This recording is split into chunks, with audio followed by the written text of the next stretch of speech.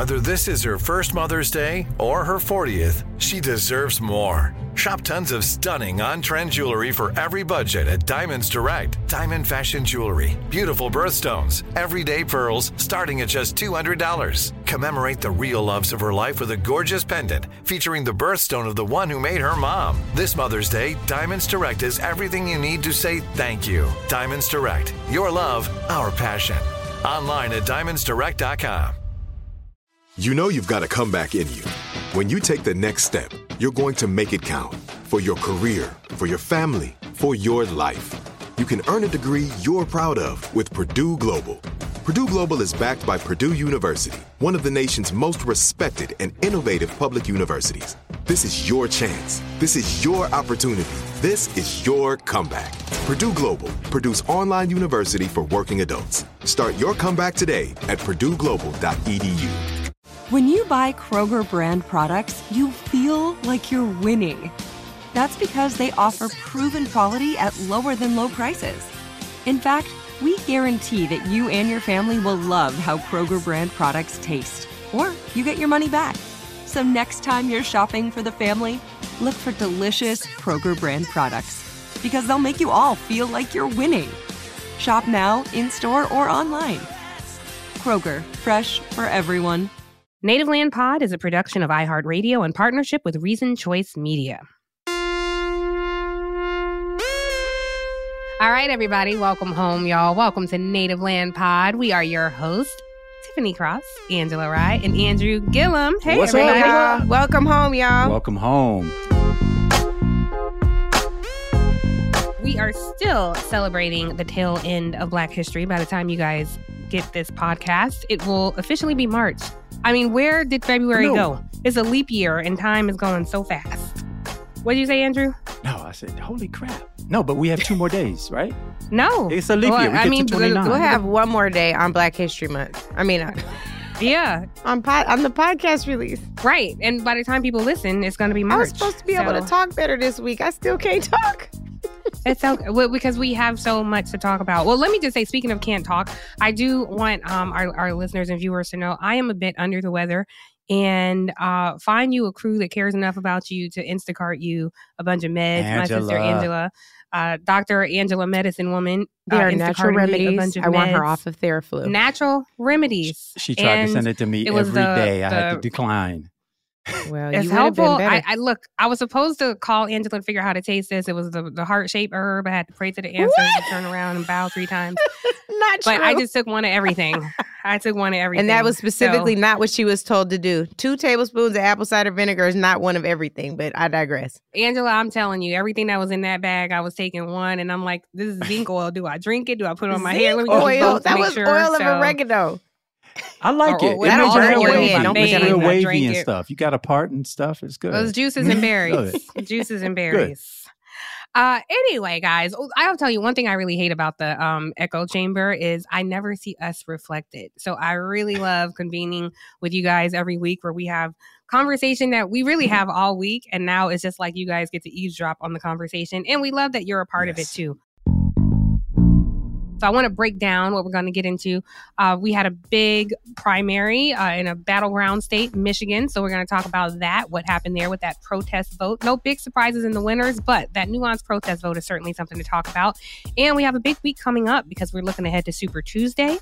That's coming up Tuesday, March 5th. And the president will deliver his State of the Union address on March 7th. So we asked you guys to weigh in with what you wanted to hear him talk about. And boy, did you ever. So we have some of your comments. We're going to be talking about that. We also want to get into how the DEI issues remain under attack. There are so many attacks on these issues across the country, and they continue.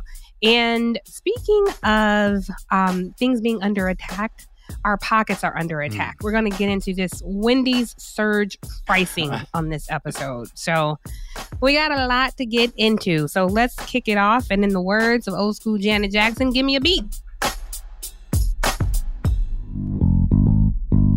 In some other news, fresh off Capitol Hill, Mitch McConnell, Senator Mitch McConnell, the Senate Minority Leader.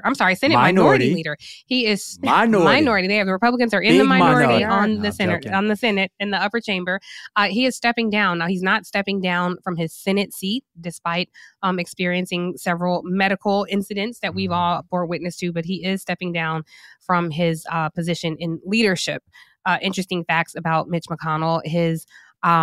He made some remarks, I think last year, maybe Angela, you remember when he talked about Black people voting just as much as Americans voting, as though they're separate. Another interesting fact about Mitch McConnell, his family actually enslaved Black people, which is part of how he got to his leadership position. So thoughts and prayers to him. Tiffany, may I add one more interesting fact? Yes, sir. Mitch please. McConnell also pulled off the greatest theft in history by taking and stealing a Supreme Court justice seat during Barack Obama's term as president. And he got away with it scot-free. So let's get into the big news this week, and that is the Michigan primary. No big surprises there, right? I mean, you guys have heard us talk about the protest vote that was introduced. Congresswoman Rashida Tlaib encouraging people to do a protest vote. Well, a lot of people listen because as of right now, over 100,000 people, according to the latest reporting, voted uncommitted. So before we get into the discussion, I want to let you guys hear what Congresswoman Rashida Tlaib had to say when she was leaving the voting booth. Take a listen and we'll talk about it on the other side. Everyone, it's Rashida. I was proud today to walk in and pull a Democratic ballot and vote uncommitted. We must protect our democracy. We must make sure that our government is about us, about the people. When 74% of Democrats in Michigan support a ceasefire, yet President Biden is not hearing us. This is the way we can use our democracy to say, listen to Michigan, listen to the families right now that have been directly impacted, but also listen to the majority of Americans who are saying enough. No more wars, no more using our dollars to fund a genocide, no more. All right, so that's Congresswoman Rashida Tlaib talking about voting uncommitted. Angela, Andrew, what do you guys make of that? Yeah, the thing that I have to say here is I have some frustration to express. I am so frustrated with the lack of empathy, particularly from people on social media. I can't tell you if I was the sole Palestinian representative in Congress what I would want people to do to make their voices heard. I want to remind folks that this is a primary election. It is the perfect time to make your voices heard, however you choose to do that, whether it is, I'm a vote for you, but here are my demands. I'm a vote for you, but here's my agenda, or I'm saying I'm uncommitted right now, and I'm going to make sure that I put all the pressure I have, the ability to apply to you until we get to the convention in Chicago. I think that she had to do what she had to do. I understand it. I don't love it. It scares me, particularly when I look at the results from Biden versus Donald Trump, where you see Joe Biden at 618,000 plus votes and you see Donald Trump at 756,000 plus votes.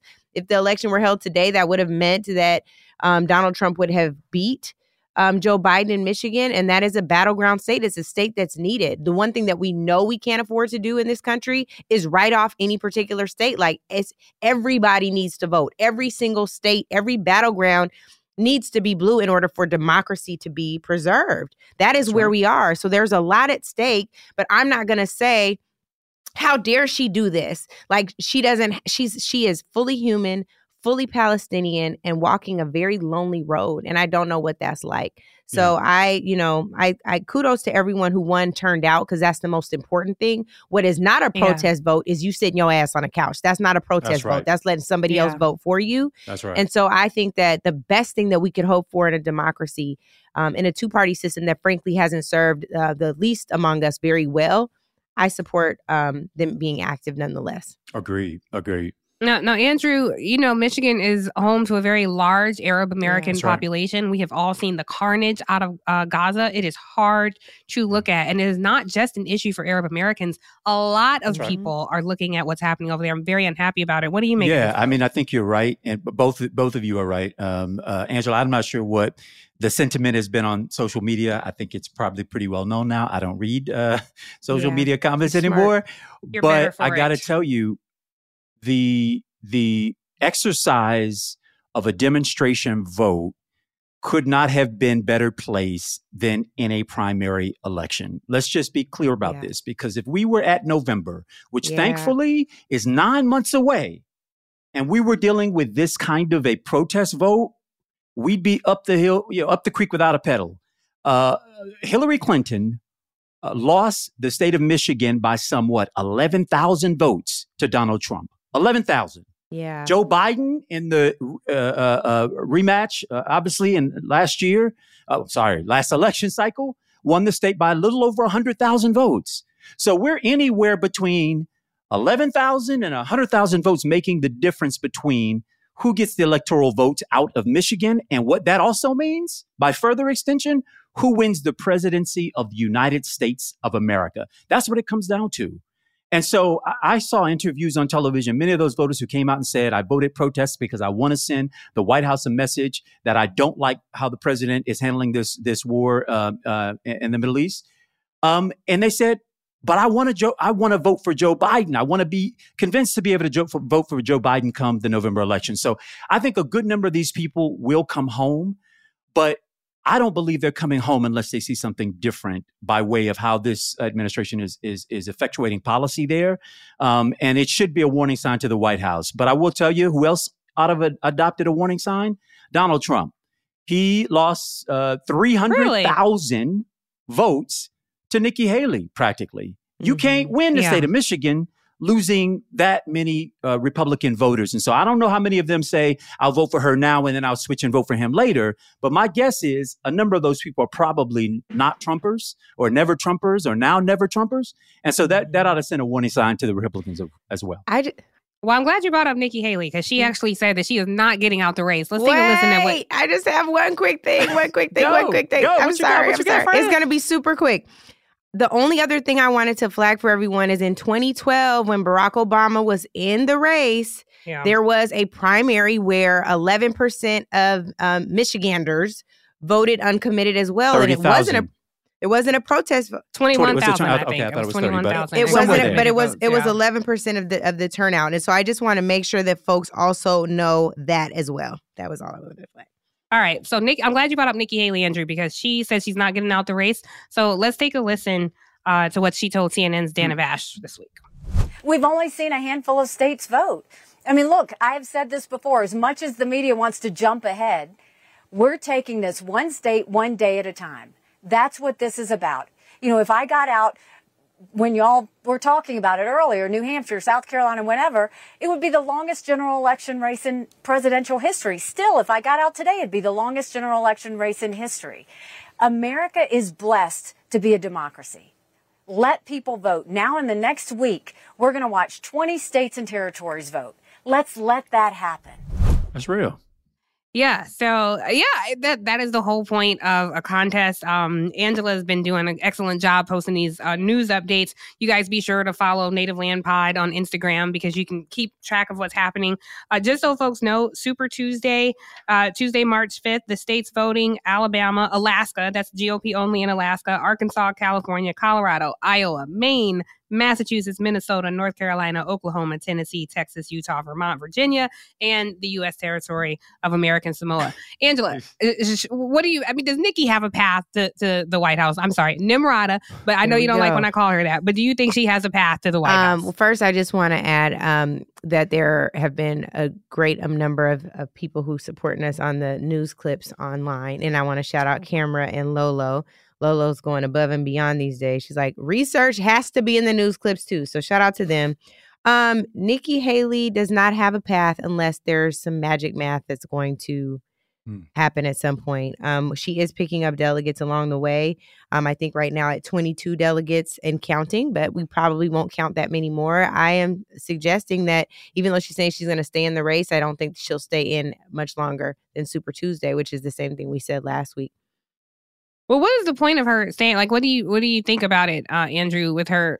Like, is her presence making a difference? I think that, first of all, for the Democrats, I absolutely think that it's making a difference. Why? Because we're going to be able to clip every one of these comments and put them in commercials and ads, radio, television, and otherwise during the general election and target that very specifically to independent voters, undecided voters who are trying to make a decision between Donald Trump and the president, Joe Biden, and to have the how do you say, the cosign of a tried and true Republican who represents a lot of stuff I don't believe in, has said a lot of stuff I detest. But to have a Republican saying what she is saying in truth about Donald Trump will add a lot of fodder for the campaign as we get closer to Election Day. But I will say, I think there are two advantages to her staying in. One, I think she's probably preparing herself for the next round of this, 2028.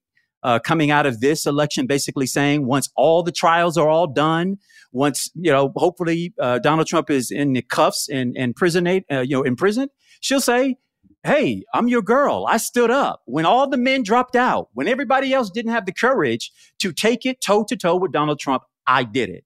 And I deserve to be the nominee this time. That's one reason. Two, I think she's potentially waiting for one of these trials to straight up end this man's political career. I don't know if that will happen prior to November, but I think she's probably hedging that might be a possibility. And if she's the last person standing, she may feel that she's in good position to win the party's support as its nominee should he not make it to November.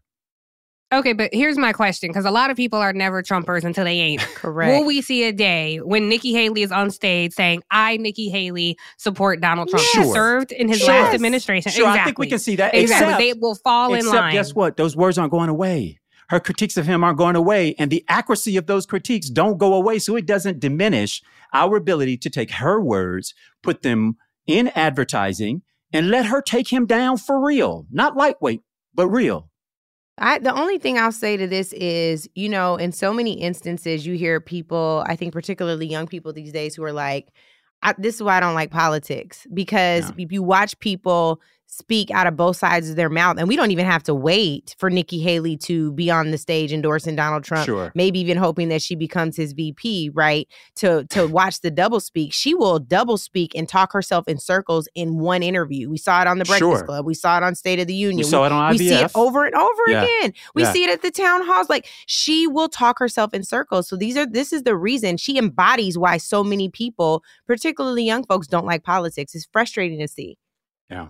Yeah. And look, I just have seen time and time again where people have come out, been highly critical of this man, and eventually they fall in line. And it is crazy. It's like a cult, really. I don't doubt that, y'all. But this is why Tiffany and Angela, and I know we know this, but that's why we can't take any vote for granted.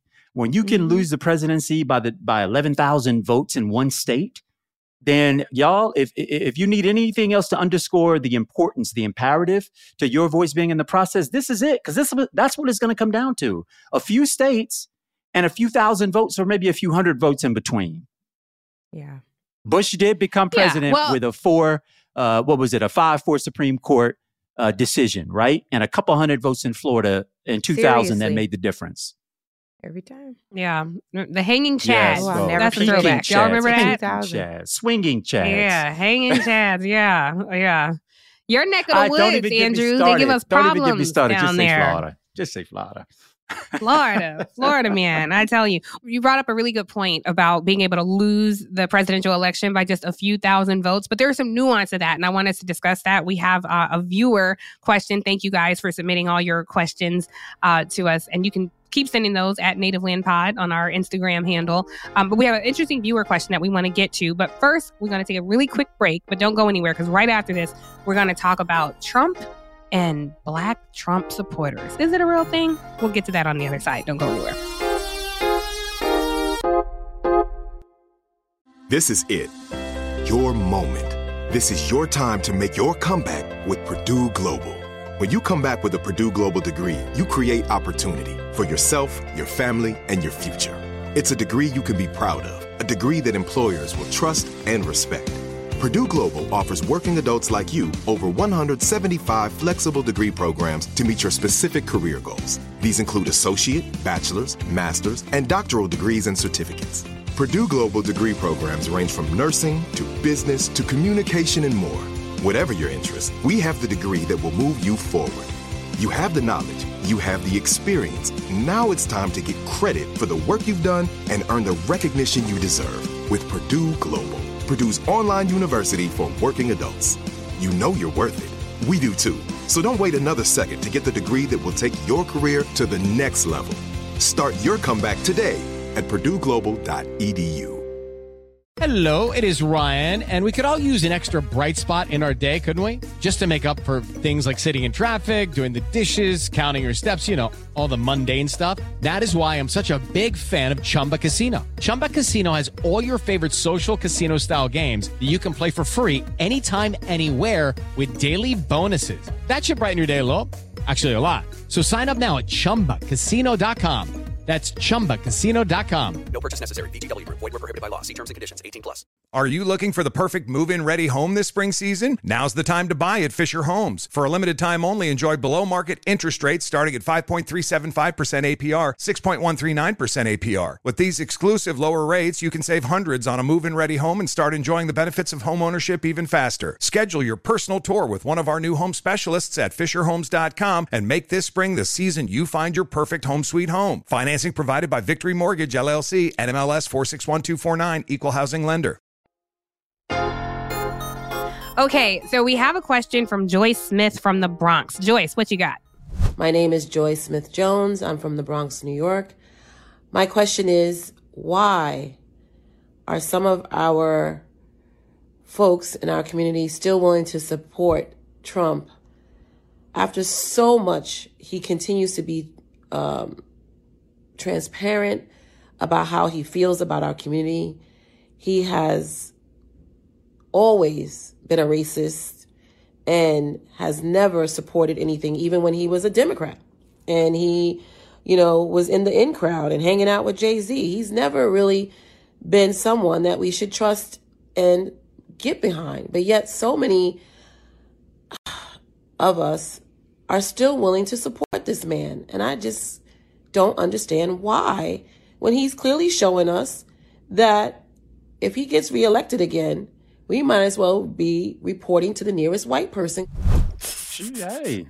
Okay.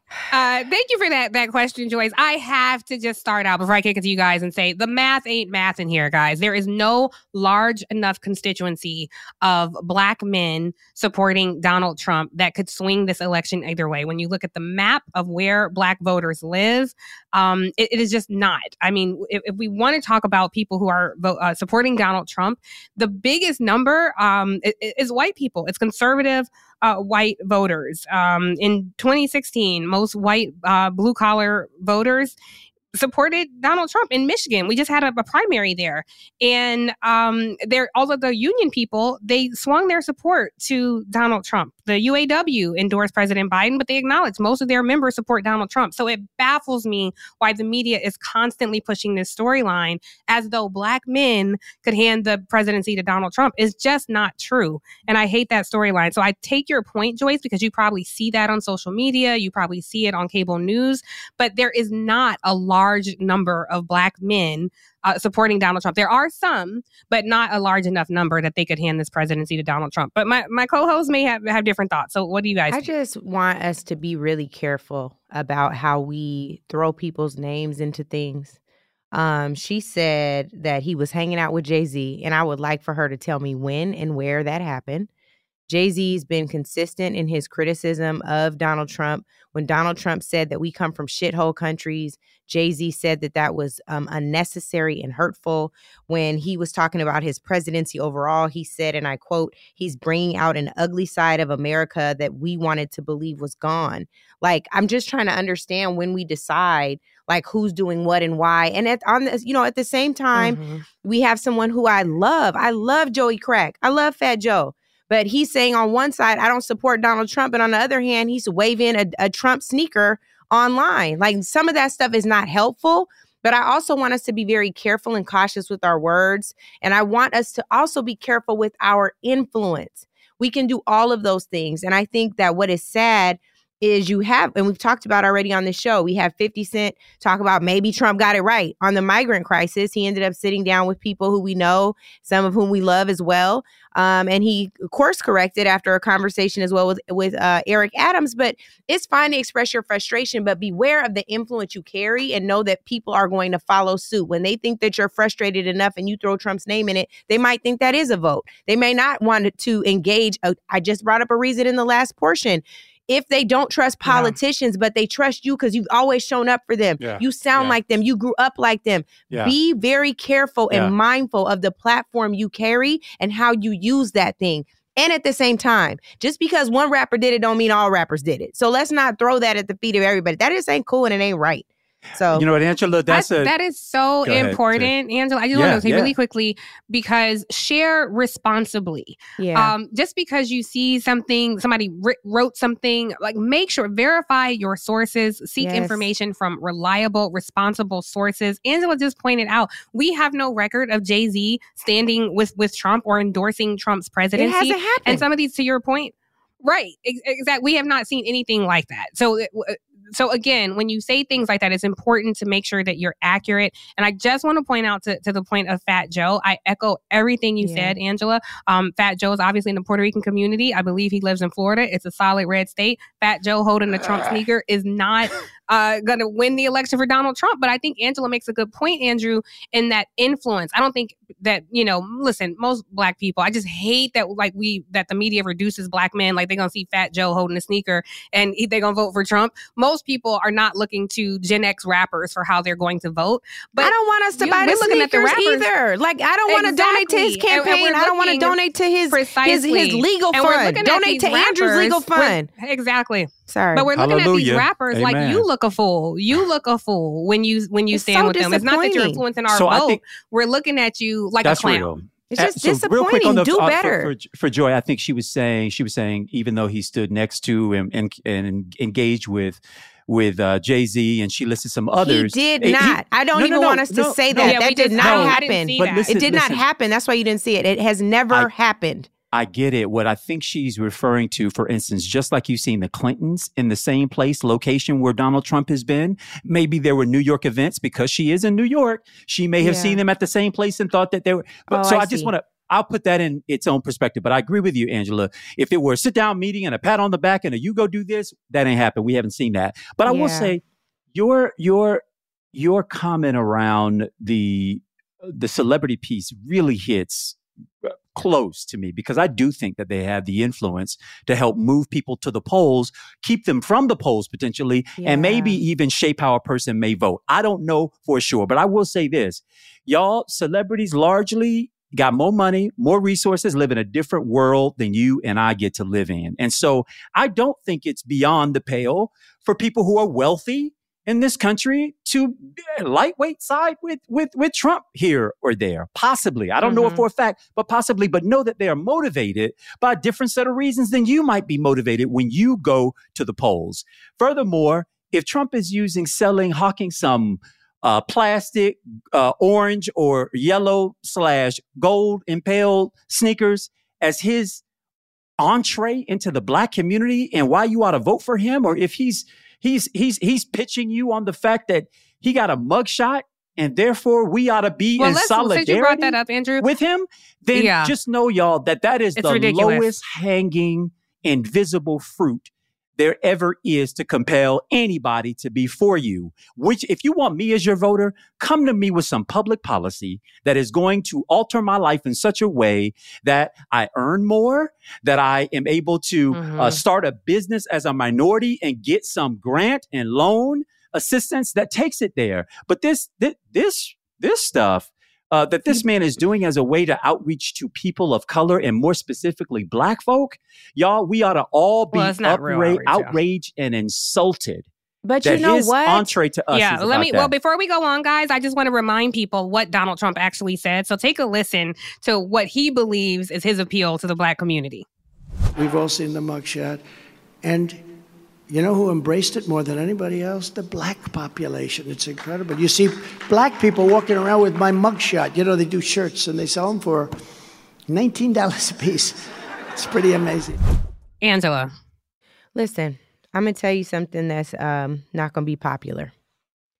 We have a lot of people who are motivated and inspired to go to the polls for some really interesting reasons. There was a time in our electorate where someone who appeared to be the first real shot we had at a presidency after the many ways in which Reverend Jackson paved the way, right? Mm-hmm. But we knew that was even a long shot. Barack Obama ran on hope and change we could believe in. It wasn't substantive policy. It was the hope that America could actually finally serve us. And then there are these other folks. And we have to be really careful with rappers don't really move the needle. There's a reason why there are surrogate operations in every campaign, from the mayor to the governor to the president. It does move the needle on some things.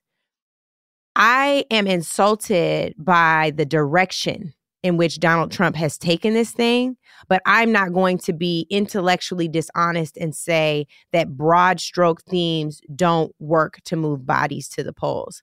Shame on him for saying that his mugshot was enough to move a base.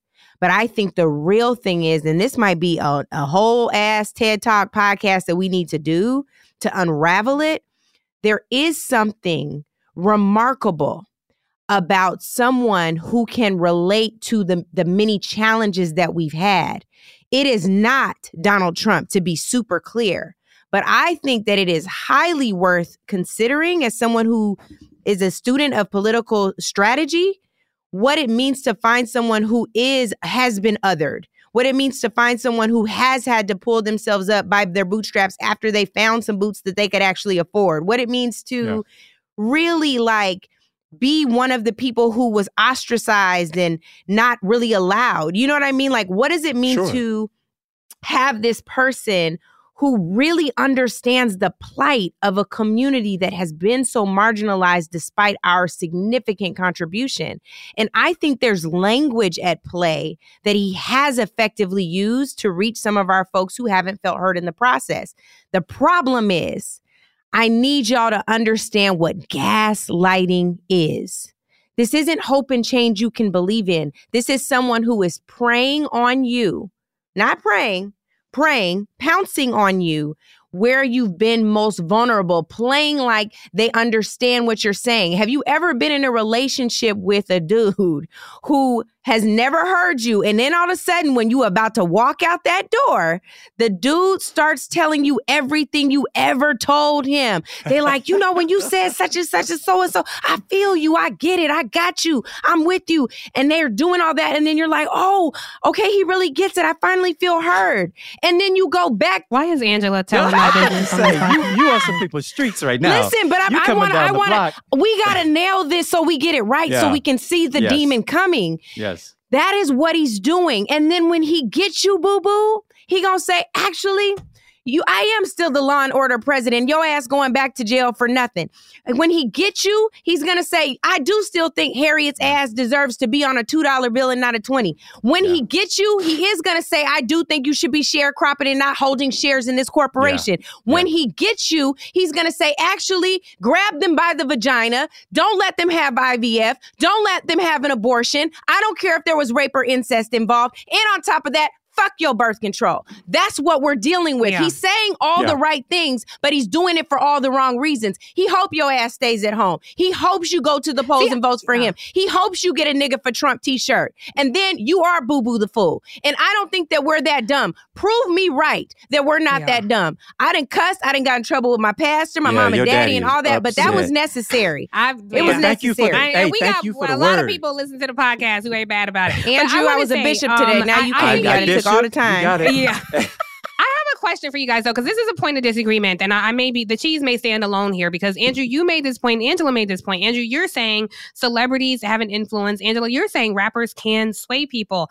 I am trying to think if I've ever been moved by a celebrity on a policy position. I don't think you would. That could Not be you, Tiff. I don't think you right, would. Right. So that's my question. Like, who is the population you guys think who is almost everybody but us? The reason why this nuanced point, when I don't know about that, because the reason why this is such an important point, because I think the media gets this wrong so much. My grandmama wasn't never moved by a celebrity. My aunts weren't ever moved. But there are, to your point, if you guys are saying that, I just wonder, who are these people? And I want our viewers, when you guys listen to this, and weigh in. Yeah. Do you know people who are moved by rappers or celebrities? Have you ever been swayed by a rapper or celebrity on how you cast or celebrity? Vote? I agree. Now, I'm just curious. Andrew, it's your turn. Or and then I would say I think yes. They do have. Angela mentioned the fact that there is an operation inside of every campaign that has ever run that has likely been successful, where you have surrogates who come, and they do it for a number of reasons. One of which, they want press. But are they celebrities? Yeah, I mean, my campaign did it. I'll tell you, we had everybody who would come. Everybody, and part because we knew that different people took their marching orders, took their influence from different folks. I am not for everybody. Angela, you are not for everybody. Tiffany, you are not for everybody. We are not, even as wide, diverse, and divergent opinions as we may have, as I think model a person, the both of you are, different folks look different places to get influence, and they find influence. And that's why there's an influencer culture, because we know that there are folks who do things based off of what other people say. That said, Angela, your points were brilliant. And the only thing I have to say is that I think if he is communicating, if he is that man that you're about to walk away from, who then starts spewing the right things as if it's been there always, he didn't do a good job at spewing it. I'm talking Donald Trump. Just the overwhelmingly obvious tokenizing way in which he does and says what he says. Because I agree with you, Angela. I opened myself up to a whole new round of people after being indicted. I didn't know it was a thing, but there were people who said, man, I wish you were governor, and I wish you had done that thing, and this is that and the third. But bruh, you now know what the man does and what they do, and you're not fooled. And so it signaled something different. However, I had and unpacked a conversation about the need for larger criminal justice reform, because it shouldn't be that you've got to hire $1 million lawyer and be a former elected official and a former party leader to be able to fight back against a system that trounces on us every single day, right? Yeah. This man didn't do that. He just said, I got a mugshot and y'all ought to be with me. The blacks are out there with me because because I have a mugshot. That's not sincere. It is nothing but tokenizing. Yeah. And for those who buy that bait, maybe you get what you deserve. But the problem is you getting what you deserve. I don't think that. I'm sorry, but you getting what you deserve puts your foot on my neck and the neck of my children and my children's children. Yeah. That's why it's so important that we take this thing for real and for serious, because it ain't just about you. The implications will impact you. Please believe, because everything Angela said is right, but it's going to impact more than just you. I think it'll impact the communities and the people you care about the most. Really quick on this. Speaking of impacting the community, I just want to say, under the Trump administration, because you talked about CJR, criminal justice reform, in a day, his AG at the time, Jeff Sessions, brought back mandatory minimums. And that was a huge thing that devastated the Black community. I also just want to make the point that when you guys are saying celebrities as validators, I think community validators can also be your book club. They can also be your sororities or your frat brothers, right? So I just wonder, I really want to hear from the audience. I know you don't want to hear from me no more, but I got one more thing on the surrogates. We love just on it, because we went a lot longer on this, but I think it should be something that we unpack point by point on another pod. But surrogate operations aren't because that person in and of themselves saying, I'm going to do this, therefore you better. Although it might. If Beyonce goes and says, I'm going to do this, therefore you better, maybe it moves bodies to the polls. She did it with Beto. It didn't work all the way, but maybe if she was standing for the election. Yeah, that's true. But but we had a concert for you the night before the election, and people still went to vote for you, Andrew, in the rain. You know what I'm saying? So there are people that have the function of moving bodies to the polls. But you know what I think the bigger purpose of a surrogate operation is? To bring in people to do no harm. There are people that stepped out against Andrew. I will never forget Luke Campbell. And it wasn't primary. Against you. It was for, it was for the mayor of it was in Miami Beach. Yeah. Levine. Yeah, I remember that. And I was so like, how could you do this when a black man was running? Luke said he didn't know Andrew was running. That could indeed have been the case. Andrew was running on a shoestring budget in the primary. He was making it happen. But I do think that the most important thing that a surrogate operation could have is a provision of doing no harm, bringing enough people to do no harm, to get educated about it. So when nonsense is put on social media, they're in a position to push back a little bit. That is, I think, the initial purpose of surrogates, but they do move bodies not only to the polls, but to do no harm. Yeah. And since you brought in that's Luke, a good point. And I think that's worth a long conversation. Who then tweeted this past week. Yes, he did. About Trump. He said Trump. About Trump? And you still with him and you black? Man, he said Trump, though. I need somebody to spell check. He said Trump. That may have been intentional. No, we gonna go from this point on. He talked to me. Angela. Ain't no such thing as a black for Trump. Angela, look at these questions. I want, because with so many people weighed in, a lot of people had things that they wanted President Biden to address in his State of the Union. Yeah. Thank you, by the way, listeners, for responding to that. I want to give those people a voice. Yes, thank you, guys. Yes. Let's roll that, and then we'll talk about it. Hello, Native Land Pod. Thank you so very much for this call to action. I am Manny's Millennial Mouth, huge fan. And what I want President Biden to address at the State of the Union is the fact that we're only 2 months in 2024, and already 8 school shootings have occurred. And every time the topic of gun control is brought up, the pushback is from the people that claim they are so pro-life, and they'll say, well, what about the protection of the Second Amendment? What about the protection of our children? Parents are sending their children to school to get an education, and instead they're getting a hefty hospital bill or they're getting a funeral service. You know why she picked this question, Andrew? Because he's interviewing for the fourth host. CAU, baby. Clark Atlanta. CAU. How about shout out Andrew to the HBCUs. FAMU every show. May I also say I am an honorary. I have an honorary doctorate from Clark Atlanta University. I didn't know that. I love it. I love it. Thank you, CAU, for honoring our brother. What do you guys think about that? I do just want to put a little news here. This week, the Supreme Court is considering banning bump stocks. You guys remember of that horrific shooting in Las Vegas. The Trump administration, surprisingly, issued a ban on bump stocks. It's been banned since 2018. There is a chance this week that the Supreme Court could overturn that and reintroduce bump stocks into society. I don't know why anybody would do that, but that is happening this week. But what do you guys make of his question? I didn't really feel like he asked the question. I think he told us exactly what he wanted Joe Biden to address. I thought he was interviewing for the fourth co-host. I like him. Well, he was saying, what about the protection of the Second Amendment? What about the protection of our children? But there are a lot of Black people who, there are plenty of Black people who are Second Amendment advocates. There are plenty of Black gun owners. My grandmama and my granddaddy. Can we have... Both. Especially in that Bible Belt in the South. Like my uncles think it's so strange that I live in a house and I don't have a gun. And they're like, you don't have a gun? You need a gun? Right. Papa Ride looked like he packing. So I just wonder, how do we balance that with all this gun violence, school shooting? And is gun control legislation going to stop these mass shootings? I believe it will.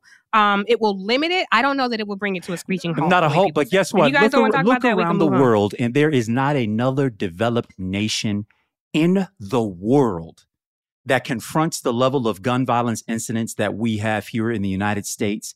In a single month of the year, we can't find another country that has had that many violent gun violence related incidences and mass shootings than a 1 year analysis in their own countries. So there's something special, particular, and unique in this country about our gun-toting culture that is uncomparable to any other place in the world. It is a problem. We all have to know it. Now, why it is that we have folks in Washington, D.C. who are so entrenched, as the brother said, who are so pro-life, but don't care a thing about life once it's out of the womb. Don't care a thing about it, right? Do nothing to advance life beyond the speaking point, the talking point, the political advantages of it. And I'll just say, look no further than the humongous lobby that exists for guns, largely the National Rifle Association, the money that they put into campaigns and elections, and you will get your answer.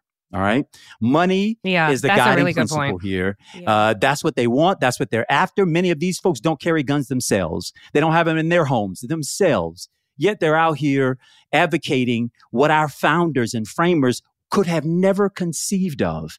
And that, look, back then, if you shot a gun, you had half a chance of shooting yourself. That was the technology of the day. They did not consider that you could have a gun that in a matter of seconds could strike down 12 people. They never conceived of that. All right, Angela, you got another question for us? I want President Biden to address why he is willing to give $95.3 billion to Ukraine and Israel, $95.3 billion of our tax dollars to foreign countries instead of dealing with the problems that we have here at home.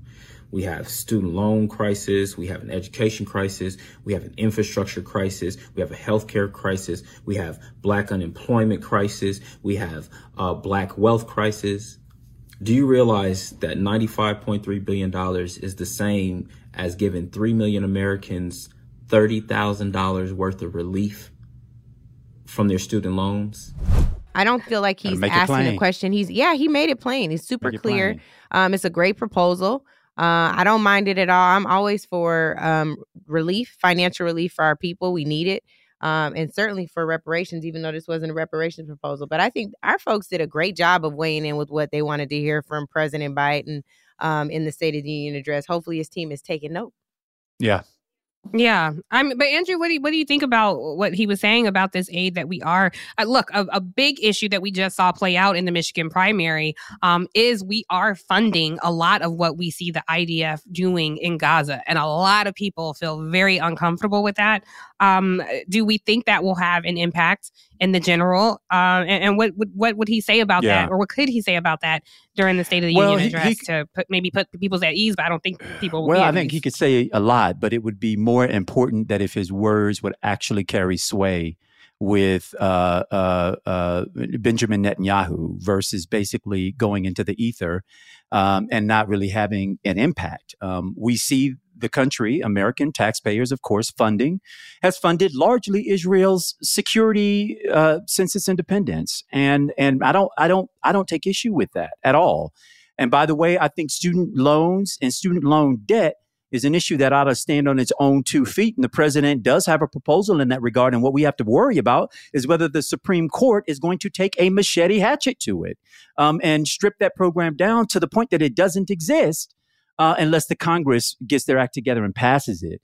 The one thing that I neglected to say earlier when we talked about the results in Michigan is that outside of Dearborn, Michigan, where we have the largest concentration of Palestinian Americans, the other constituency that is terribly shaken by watching what they see happen on their TV screens over there are young people. And I'm not talking about young people concentrated in Michigan. I'm talking about young people everywhere around the country. They're coming out on college campuses and in neighborhoods. And just as his brother did with the question, to say, what are we doing? They are acting as a matter of conscience. And young voters, let me tell y'all, they ain't stupid. They don't have to be told what to do, when to do it, so on and so forth. For them, they are acting as a matter of conscience. And they don't believe that conscience resides in any one party by itself. They believe that conscience resides based off of what you do from action to action to action to action. And so I feel that. And I just, I'm proud that they're engaged and involved. And I hope that the president, frankly, is able to deliver more than lip service in his State of the Union, such to the point that circumstances change on the ground.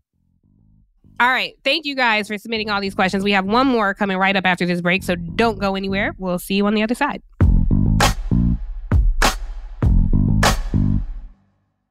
This is it. Your moment. This is your time to make your comeback with Purdue Global. When you come back with a Purdue Global degree, you create opportunity for yourself, your family, and your future. It's a degree you can be proud of, a degree that employers will trust and respect. Purdue Global offers working adults like you over 175 flexible degree programs to meet your specific career goals. These include associate, bachelor's, master's, and doctoral degrees and certificates. Purdue Global degree programs range from nursing to business to communication and more. Whatever your interest, we have the degree that will move you forward. You have the knowledge, you have the experience. Now it's time to get credit for the work you've done and earn the recognition you deserve with Purdue Global, Purdue's online university for working adults. You know you're worth it. We do too. So don't wait another second to get the degree that will take your career to the next level. Start your comeback today at purdueglobal.edu.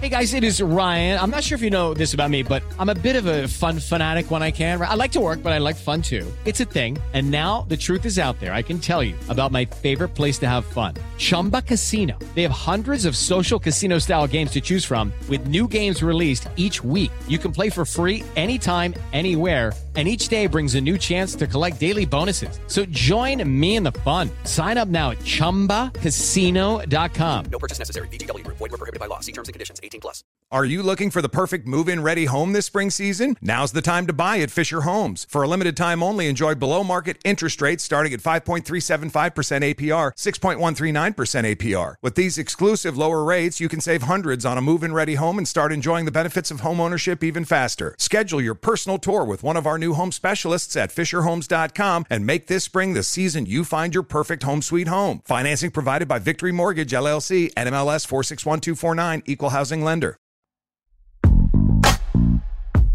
Okay, our last question. It comes from Akiva. Let's see what Akiva has to say. Hi, I'm Akiva Tellis, and I'm at Birmingham Southern College, and we're in the Africanus of Pillar Thoughts class. And our question today is, how do we convince a single mother who thinks $1,600 refund and tax credit is nice but not sufficient, or the young man with a felony conviction that the ability to vote will not get him housing, employment, or restore his serenity? More importantly, how would you convince those of us in college who see mountains of debt, lower wage jobs, and higher cost of living that voting in this or any election will change the way we currently see our futures? Well, what do you say? Well, what I say is the president should answer that, and through his and by the way, I think we'll have a good answer on a number of those issues. But I think the broader point, and it's well taken, it is that everyday people who go out and cast a vote expecting that their lives are going to change, to shift in some really demonstrable way as a result of having done so, expect to see it happen. And the thing I would add to it is it should happen. And in truth, many of those issues can be addressed through public policy.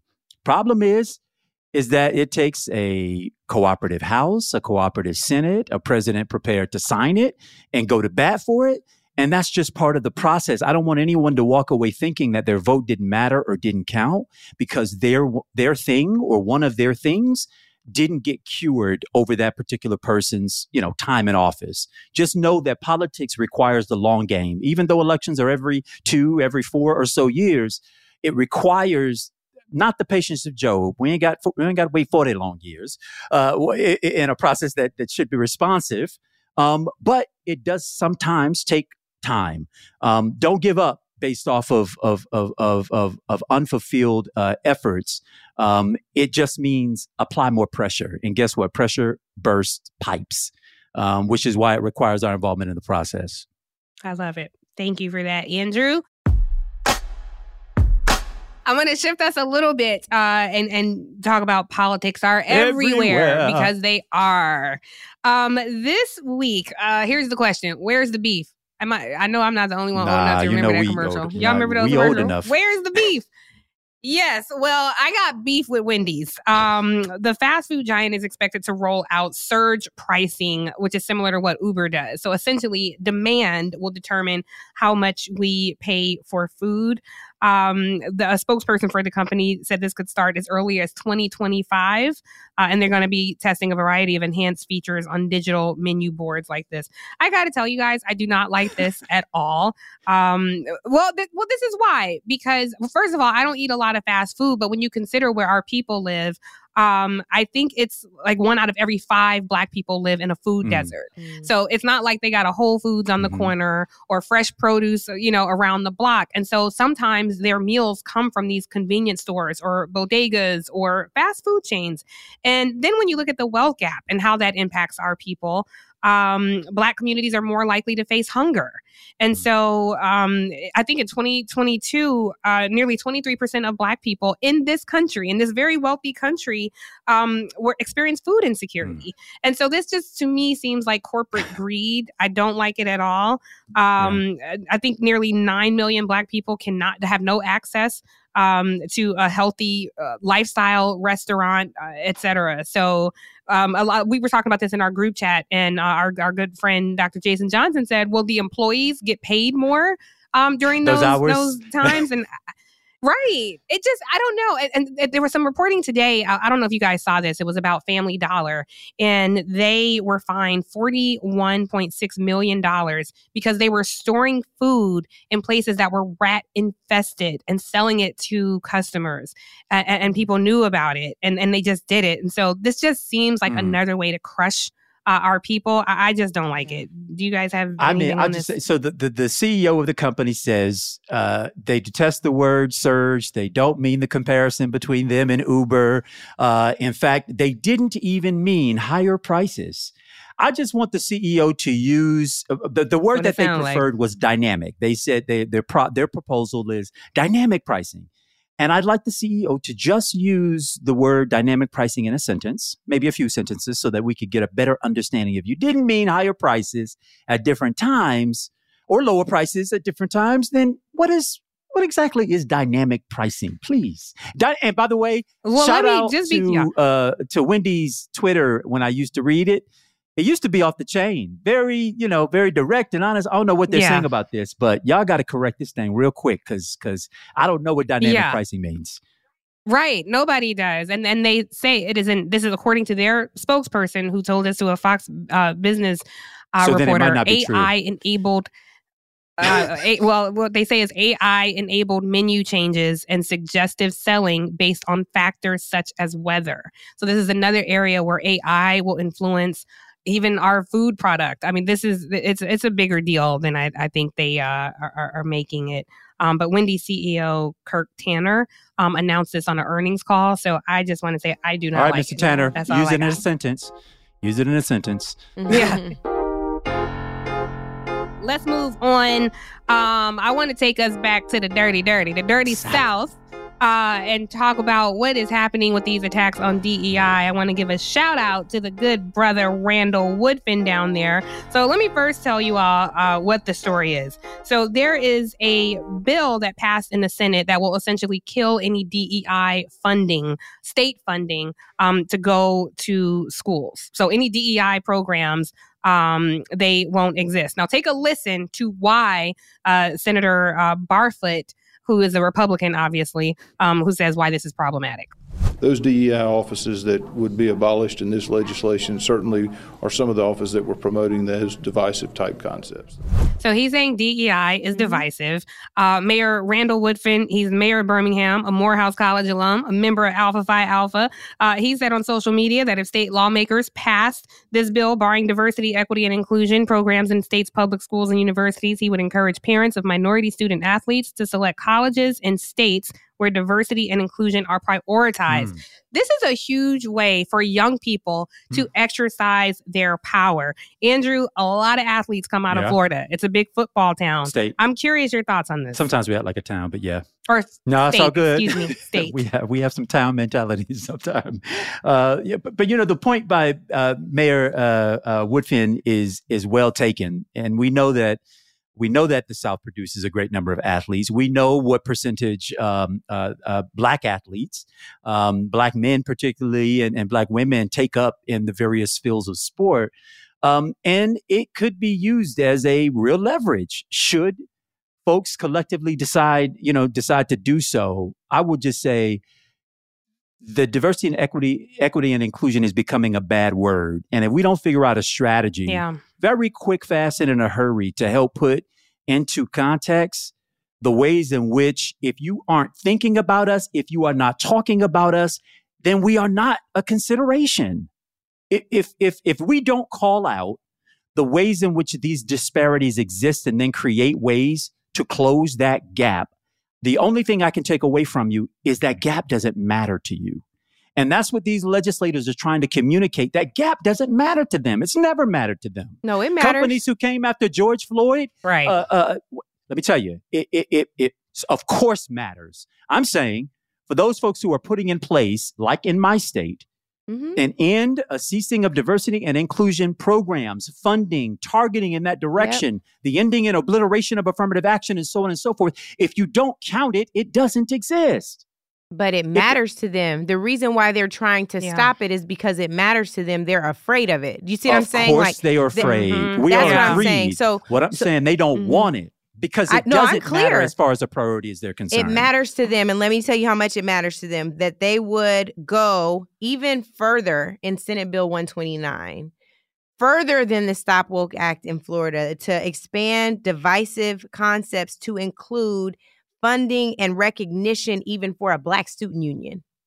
That they would go so far as to say, and this I think is consistent with Florida's HB 7, that any author who expresses that they feel complicit in past wrongs because of their identity or historical documents demonstrating historical perspectives on race, gender, or class, those readings, essays, books, and films would be prohibited.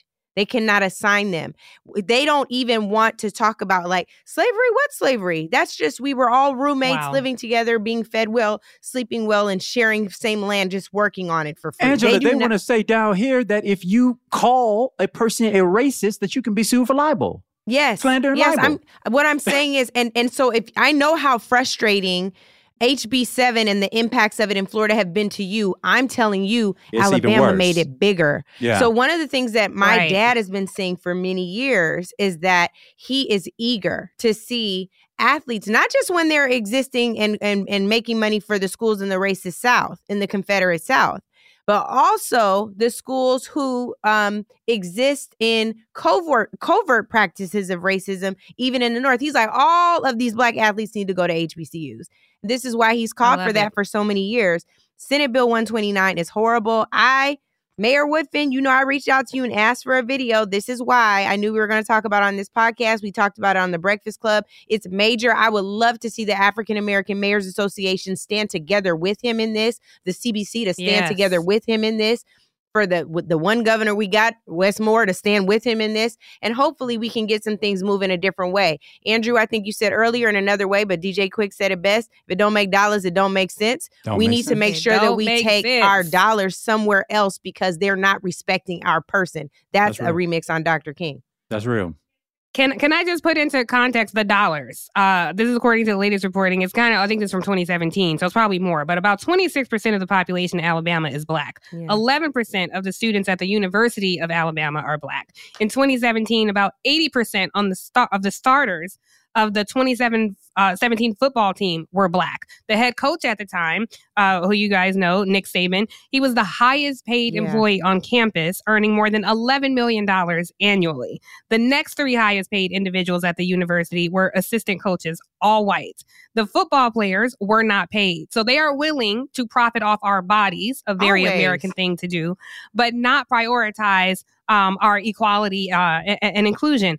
Another thing, Angela, to your point about the legislative body and the roles that we play, when SCOTUS struck down affirmative action, they made a key exception for the military.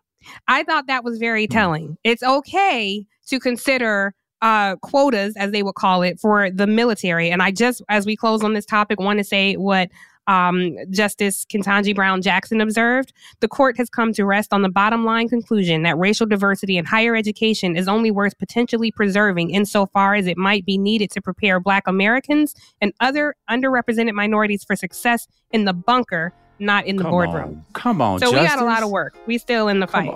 We still in the fight, y'all. Still in the fight. All right, let's take a quick break. We're going to be right back after this break.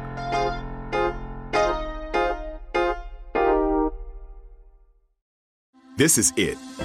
Your moment. This is your time to make your comeback with Purdue Global. When you come back with a Purdue Global degree, you create opportunity for yourself, your family, and your future. It's a degree you can be proud of, a degree that employers will trust and respect. Purdue Global offers working adults like you over 175 flexible degree programs to meet your specific career goals. These include associate, bachelor's, master's, and doctoral degrees and certificates.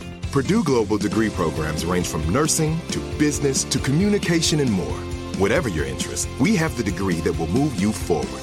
You have the knowledge, you have the experience. Now it's time to get credit for the work you've done and earn the recognition you deserve with Purdue Global, Purdue's online university for working adults.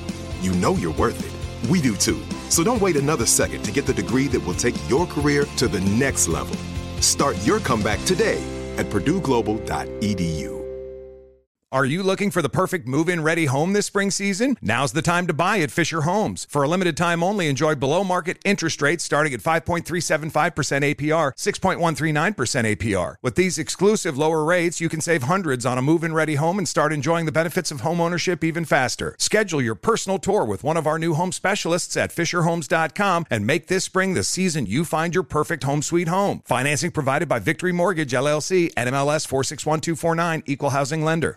Good sleep should come naturally, and with the new Natural Hybrid mattress, it can. A collaboration between award-winning mattress brand Leesa and home design favorite West Elm, the Natural Hybrid is the culmination of these two companies' shared values: premium materials, meticulous craftsmanship, and sustainable practices. Made with natural latex, responsibly sourced natural wool, and environmentally safe foams, the Natural Hybrid elevates your sleep sanctuary, indulges your senses, and supports a greener tomorrow. Plus, when you purchase the Natural Hybrid, you're also helping fuel Leesa's work with shelters and those in need. Since 2015, Leesa has donated more than 40,000 mattresses to ensure children and families have a safe place to sleep. Don't put off a good night's sleep any longer. Get a Leesa mattress today for a sound sleep tonight. Visit leesa.com/iHeart. That's LEESA.com/iHeart.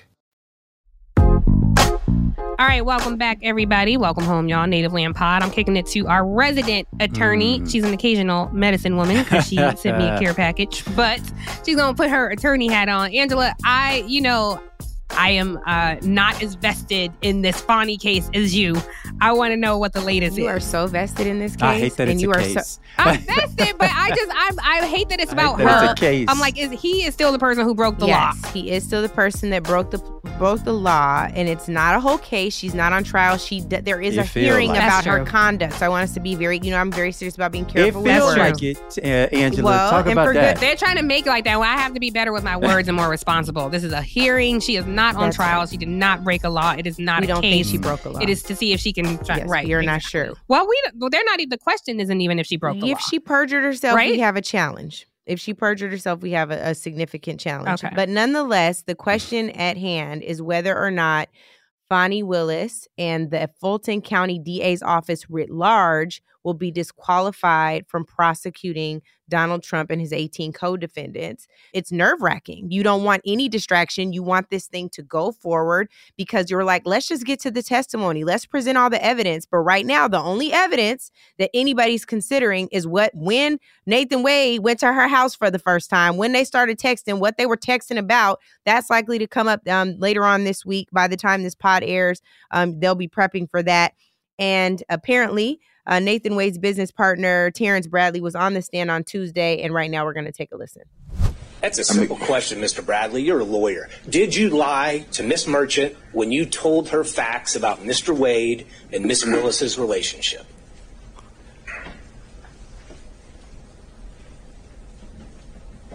Not that I recall. I don't recall.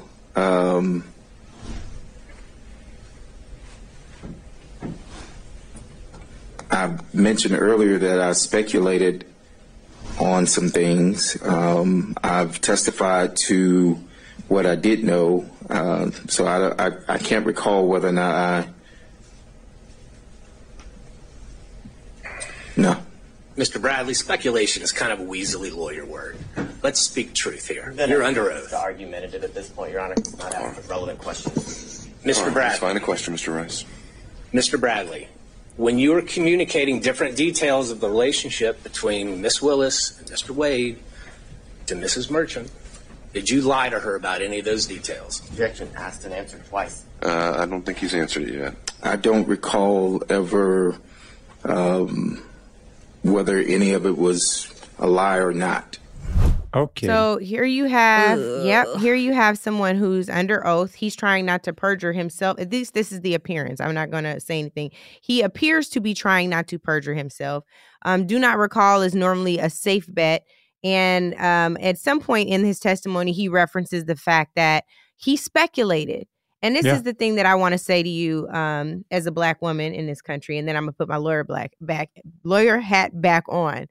The thing that I want to say to you as a Black woman in this country is shut your ass up. Now, back with my lawyer hat, I'm going to say, this is really, this presents a real issue. You don't want to have someone speculating on your relationship and then putting you more in the crosshairs of something, creating more of a distraction in what is, I know, Fani Willis's biggest trial of her life, Nathan Wade's biggest trial of his life. You do not want to be the distraction. This is why a lot of folks don't take cases like these, because their personal lives aren't above reproach. I'm not saying they're not, but right now we got a little bit of smoke. Well, I'll tell you, I watched the entire hearing yesterday. Mm-hmm. The brother said in an undisputed way that he did not have any personal direct knowledge of when the relationship started.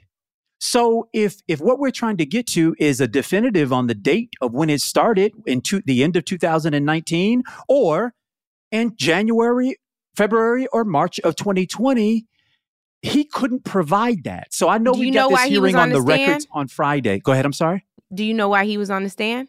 I do know why he was on the stand, because he text messages with the Trump speculating. For sure. And all I'm saying is, he shouldn't have done that. He should not have done that. Of course he shouldn't have, but he seemed all too eager to want to throw himself into that. Now, mind you, this is also a lawyer who parted ways with Nathan Wade because there was an allegation at the firm of sexual assault or misconduct by this gentleman. And so we've had two face-to-face witnesses who have put themselves into a position of being a fact witness, who both have axes to grind with the two principals at subject here, Mr. Nathan Wade and, of course, District Attorney Fani Willis. So the only two people who supposedly saw, heard, or done between these two people are both compromised. He was completely and compellingly unconvincing and uncompelling in his testimony yesterday. But I have to tell you, I can't see why three bar Georgia attorneys would make statements and profess before the court in other filings that they have done something or didn't do something that actually can be proved that occurred, and perjure themselves and then lose their bar license. I don't know why three, now including him now, three bar attorneys would do that. So it's just, I'm sick of the fact that I feel like the judge, by going down every rabbit hole exposed, every rabbit hole, I think is expanding this way beyond the scope that is necessary and required. The judge is not doing that. The judge, he's making the decision. But he's being asked by the Trump attorneys. And I think that the thing that we have to be mindful of is the thing keeps unraveling. The first issue at play was whether or not she financially benefited from this relationship at all. Then it started to become apparent that conflict of interest was even more at play. Now there's a third issue beginning to unravel, and that is perjury. Yeah, so but all I'm saying is, it is the responsibility of the judge to be impartial, to hear both sides. And if they're like, the reason why this took so long is because this man got on the stand, said more than he needed to say, and then tried to rope it all back in as like, oh, actually, this is protected by attorney-client privilege. Well, you already exposed yourself to violating attorney-client privilege by oversharing on the stand. There had to be a separate conversation with the judge about that. There's a ton of unforced errors. I'm sorry, y'all. There are a ton of unforced Angela, errors. you and I, we are in agreement. What I'm saying is every door that is open, every door that is apparently opened in this case is also summarily closed without ever reaching the determination that she had profited, that she had conflict, or that the relationship began outside of when she said so. Well, that's because the evidence is still being presented. But every hole they go down and that the judge allows, he had to allow whether or not phone records are going to come into play here. Yeah. He had to allow whether or not he was going to strip the attorney-client privilege back to not covering. After the attorney violated it on the stand, though. I think we need to, this judge, I'm going to, like, you'll very rarely hear me defend a white judge. This judge has been very fair. He's checked them. When Fonnie Willis was getting asked and answered the question over again, he's like, we've been down this, we doing this, it's fine. He didn't do it yesterday. Yesterday, he overrode nearly every objection made by because the guy was not answering the question. No, because he was answering it. It wasn't to his satisfaction. Okay. Maybe it wasn't to his belief. And therefore, he allowed, we just watched his testimony. It was hard for me to believe it. That's why my black woman hat was shut your ass up. I thought he was terribly unconvincing. All I'm simply saying is the judge has a complete amount of discretion on what avenues that he allows to be open. And this man needed to be able to prove that he could be a fact witness. Hearsay is not a fact. The judge is probably being careful now because his contribution to Fonnie Willis of $150 is now in question. Like, he has to be okay. He got to be impartial. I think the judge is certainly presenting himself as impartial on the side of the Trump defense. Certainly, I think he is. All right, well, that's not. Can I just hop in here? I just want to remind everybody that we have Donald Trump on tape asking elected officials to find 11,000 votes, while we are going over minutia of this woman and her circus. We can get into what she coulda, shoulda, woulda done, but the bottom line is these people try to upend democracy, and that is a very serious charge and a serious issue. And when these two started banging, old work should not be messing up her presenting this case that should be a shoo-in for this man trying to steal an election. That's a very serious issue. And now, I have a question Tiffany, for you guys. Let it be clear that this act has now become a complete circus. What is an act is now becoming, and it is nobody's one fault. Yeah. But I can tell you, Fonnie could have nipped this in the bud. I'm sorry, D.A. Willis could have nipped this in the bud by never having hired this gentleman in the first place. Correct. Given what maybe, but this is where we are, and I don't want to follow their narrative and what she's doing. The narrative is this man is on tape asking to find 11,000 votes. That to me should always be the headline. And there is no evidence yet. You guys talking about.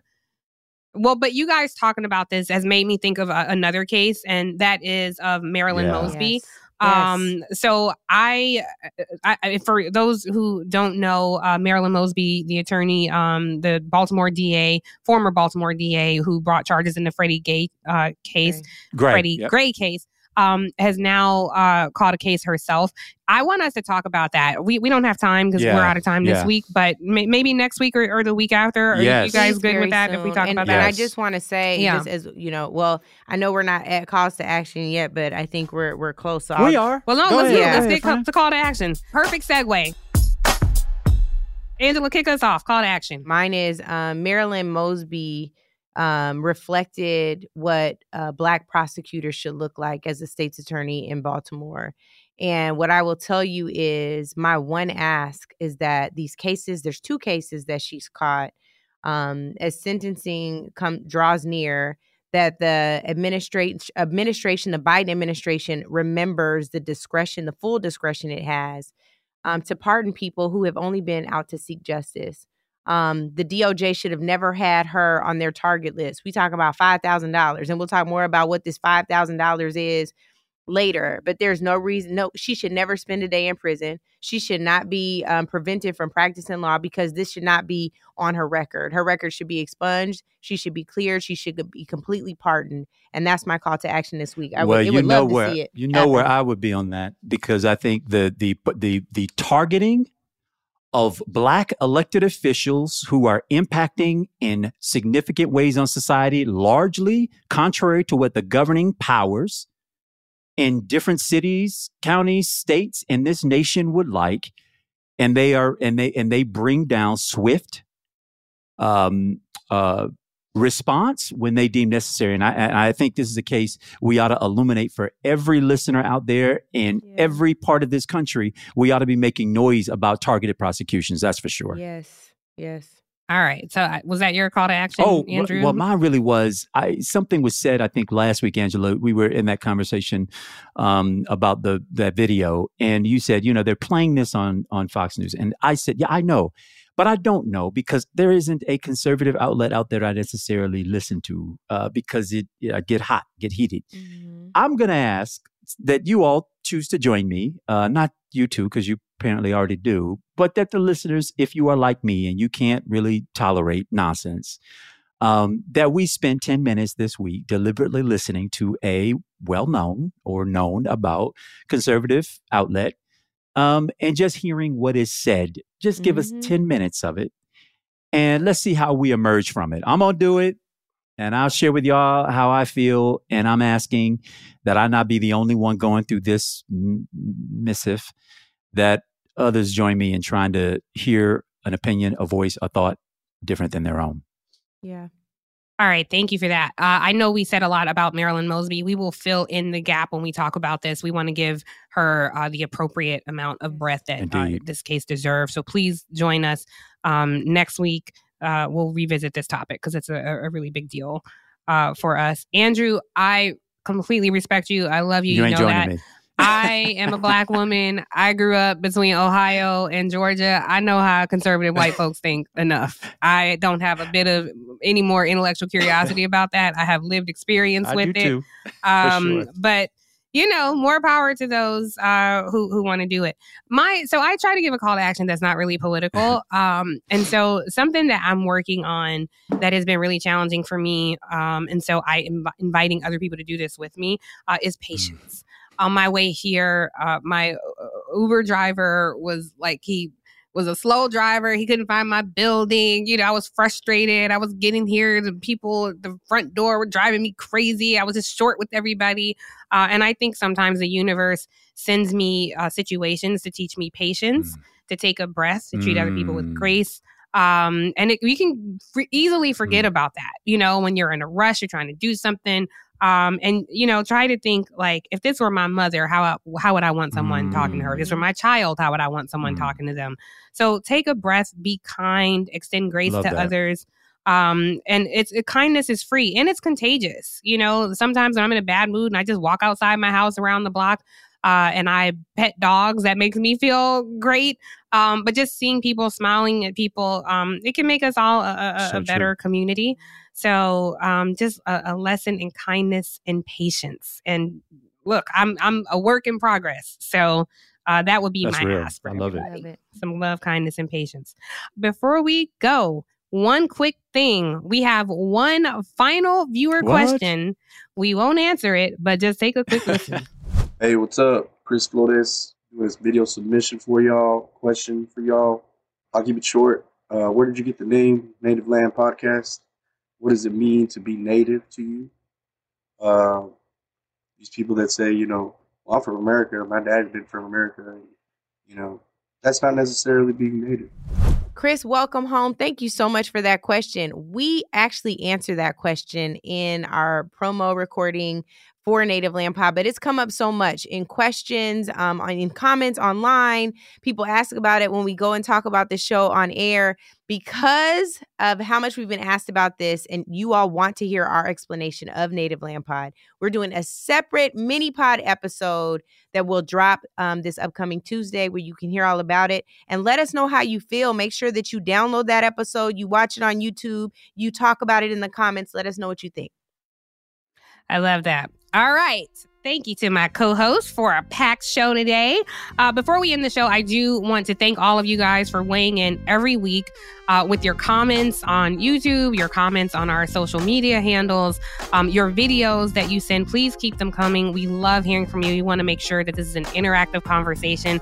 Please be sure to leave us a review. Let us know what you think about the show. We try to make this interactive conversation this week, so give us your thoughts on all the topics that we talked about. We're available on all platforms, including YouTube. New episodes drop every Thursday. You can also follow us on social media.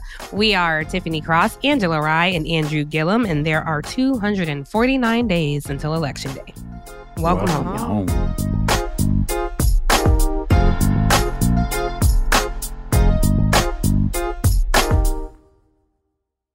Native Land Pod is a production of iHeartRadio in partnership with Reason Choice Media. For more podcasts from iHeartRadio, visit the iHeartRadio app, Apple Podcasts, or wherever you listen to your favorite shows. Are you looking for the perfect move-in ready home this spring season? Now's the time to buy at Fisher Homes. For a limited time only, enjoy below-market interest rates starting at 5.375% APR, 6.139% APR. With these exclusive lower rates, you can save hundreds on a move-in ready home and start enjoying the benefits of home ownership even faster. Schedule your personal tour with one of our new home specialists at FisherHomes.com and make this spring the season you find your perfect home sweet home. Financing provided by Victory Mortgage, LLC, NMLS 461249, Equal Housing Lender. Tired of restless nights? At Leesa, we know good sleep is essential for mental, physical, and emotional health. From memory foam mattresses to hybrids that keep you cool all night long, Leesa's mattresses offer exceptional comfort and support with free delivery and 100 nights to try out your mattress in the comfort of your home. For a limited time, save up to $700 off select mattresses plus 2 free pillows. Go to leesa.com/iHeart for an additional $50 off mattresses and select goods. Exclusions apply. See leesa.com for more details.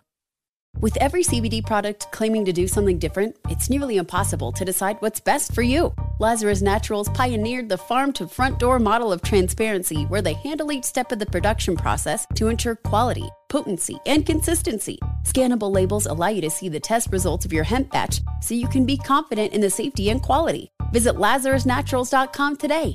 Lazarus Naturals, committed to improving your life as well as the world around you. Not available in Idaho, Iowa, or South Dakota.